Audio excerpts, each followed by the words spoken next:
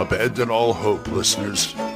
You're listening to Radio Grognard, the OSR podcast about stuff, with your host, Glenn Hallstrom.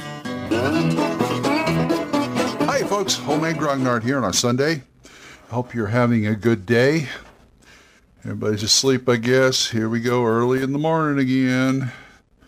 Well, we got a voicemail first from Rich at Cockatrice Nuggets. He wanted to talk more about the encounter tables I mentioned in the last episode. Go ahead, Rich.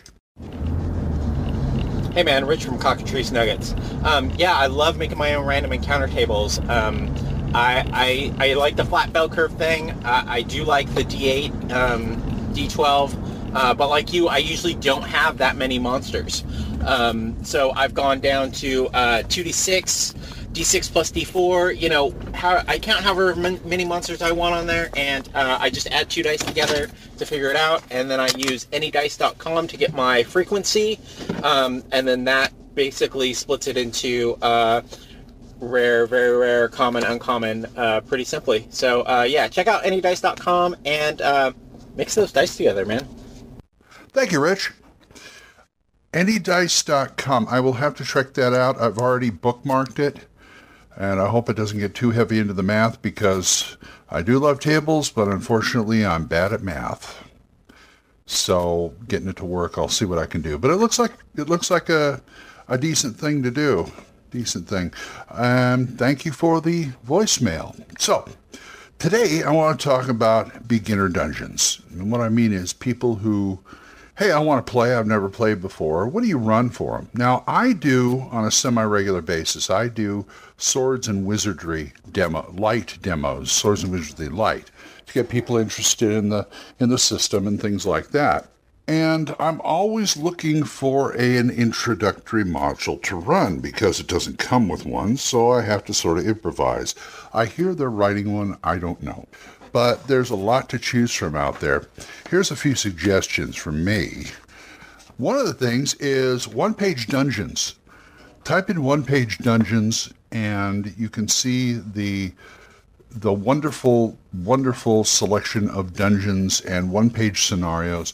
Most of them really don't have a backstory or anything. It's just like, here's the situation, here's the dungeon, here's what's in it, go for it. I like that. And there's all kinds of different genres. It's not just fantasy, too. I've seen one for like Gangbusters or Call of Cthulhu. I've seen a lot of sci-fi ones, things like that. And it's a one-page dungeon contest.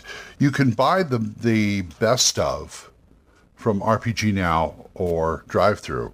Not even best of. I mean, they just compile. Every year they have a competition. They pick the best ones, but they also compile all of the submissions into a book, and you can download it as a PDF if you want to do that. I've got some. But you can also go to their site, onepagedungeon.com, I believe, and you can download them individually, which is really nice. If you just look through them and say, oh, I like this one, or I like that one, just download those, print them out, and use them.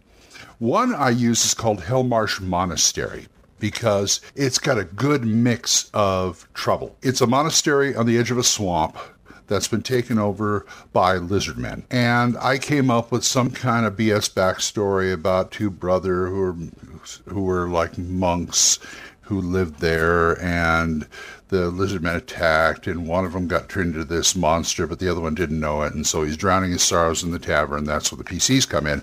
And that gives me the added advantage of he'll show them where they are, and he has to find out what had happened to his brother, which means they automatically have like an NPC henchman with them, because he knows the monastery. He just doesn't know, who's in it and what's going on. And it's got a good mix. What you want is a good mix of foes and traps. It's got some good traps in it. You've got lizard men, you've got undead, you've got a witch, you've got a ghost, you've got a good mix that you would find in a swamp type area, and it gives the players a run for their money. Because I'm always looking for an interest scenario that I can use for my demos, which means it has to fit a certain time frame, like convention games. So I plan on a 4 to 5 hour time frame, and the one-page dungeons work out great. What else is there? Oh, there's one that Frog God puts out. I think it's free. You can go on their you can download it off their website. It's called Hollow Bones. And it's a good mix of exploration and danger and things like that. I used that at first, but I decided not to use it anymore because it's got one room in there that is dang near impossible to get through. And I just feel that's too much to throw at neophyte gamers or people who've never played before, things like that. It's filled with 60 giant spiders in 2 cages. So you got to go from one cage to the other, and the second cage has got a trapdoor down. That's how you get down to the rest of the dungeon. And every time I ran, I just go, oh my God, how are they going to do this? Because they have to run from the entrance to the first cage before the spiders get them. Then they have to run from the first cage to the second cage. They're open, of course, but it's like, this is too much. This is too much for them. So I don't use that one anymore. I use Hellmarsh Monster. Also, if you have PDFs of old school games like Basic D&D or things like that, I like to raid the sample dungeons they have in, say, BX or Holmes, or the one I like to use is the Menser dungeon because I've run that so many times, and he throws a decent amount of monsters at you and tricks and traps. You get one level, he did. The second level, he gives you a map, he says fill it. The third level, you're on your own. So just using the first level is enough for me for a scenario to do a playtest or a demo. And, demos are just like first-time adventurers, And it's a good mix. So look for something like that. That's what you want to do. Here's what you want to do with first-time players. Don't throw a lot at them at once. That should, go without saying. I've made the mistake before of throwing too much at them at once. I've killed them in like the second room. Not good. Not good. You got to ramp it up. And if you have random encounter tables, the nice thing about it is you don't have to start them out right at the entrance to the dungeon. I never start them at the end of the dungeon. I may start them out in a tavern because they're all expecting that cliche, but also I like to start them at where they're traveling to this town for one reason or another. That way I can use random encounter tables too and give them kind of a preliminary, fight to test them out, put them through their paces, and help the players get used to the system and how combat works. So I would recommend doing that before they even get there. Or you can you can do the build up in the town and then send them on their way don't let them get to the dungeon right away, tell them it's a day's journey, and then just throw a few random encounters at them to loosen them up, try them out, see how they work. That is probably the best thing right there. And once you get into it, I may have pulled a few strings before, but if they do something stupid, they're going to pay for it.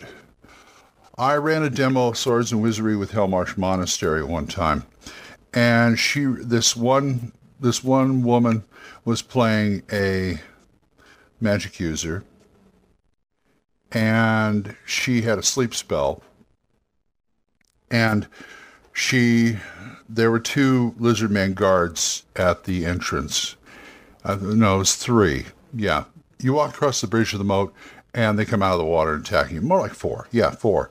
But she managed to sleep most of them. So she thought, oh, cool, nice spell. So they got in there, and one of the first things they run into is a party of about 5 skeletons. And they attack. And I said, what are you going to do? And she says, sleep.